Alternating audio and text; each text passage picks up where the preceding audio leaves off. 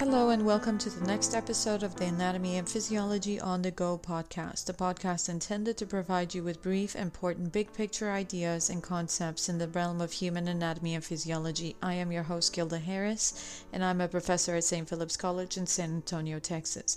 If you like this episode, please be sure to subscribe to this podcast so that you're made aware of all the newest content that I create. Without further ado, let's get on to the next episode. Today's episode of the Anatomy and Physiology on the Go podcast will complete a multi-part series covering blood. The topic of this episode are platelets and blood clotting. Platelets are small, membrane-bound cell fragments that contain enzymes and other substances important for blood clotting. Platelets are small, anucleated blood cells with a disc-like shape. The function of platelets include releasing important blood clotting chemicals, temporarily patching damaged vessel walls, and reducing the size of breaks in vessel walls. Platelets are short-lived with a lifespan of only 7 to 10 days.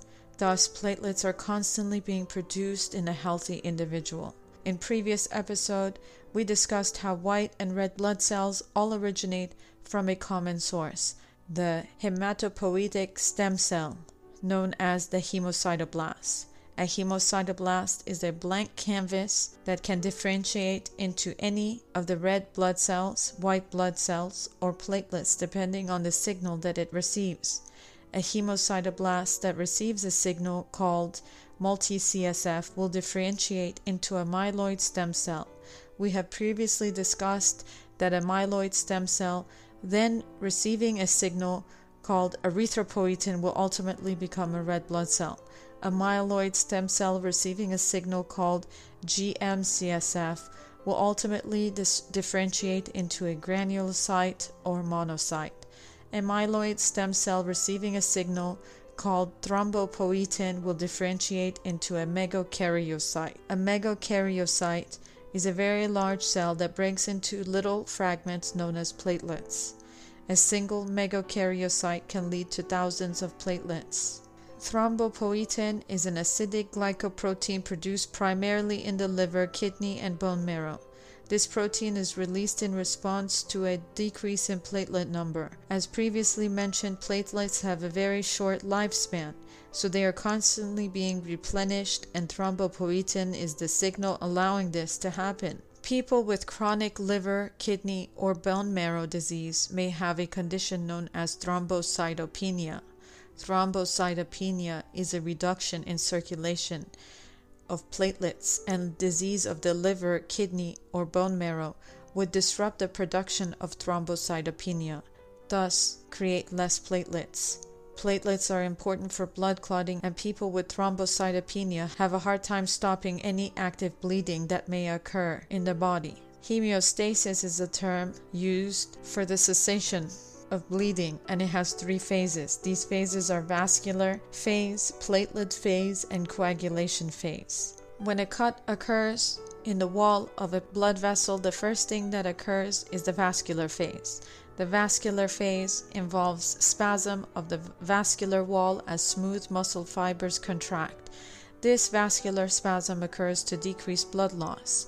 Endothelial cells lining the blood vessels release chemical factors to cause the muscle contraction and to ask for help to seal the wound. The endothelial cell at the site of the wound becomes sticky in preparation for the next phase. The second phase of hemostasis is the platelet phase. Platelets arrive at the site of injury and stick to the exposed surface of the endothelial cells. This is termed platelet adhesion. More and more platelets arrive, and they begin sticking together to form a platelet plug that closes the break in the vessel wall. This step is known as platelet aggregation. The platelets then release a variety of chemicals to promote aggregation, vascular spasm, clotting, and vessel repair. The final phase of hemostasis is known as the coagulation phase. The coagulation phase involves a number of chain reactions in 3 different pathways known as the extrinsic pathway, the intrinsic pathway, and the common pathway.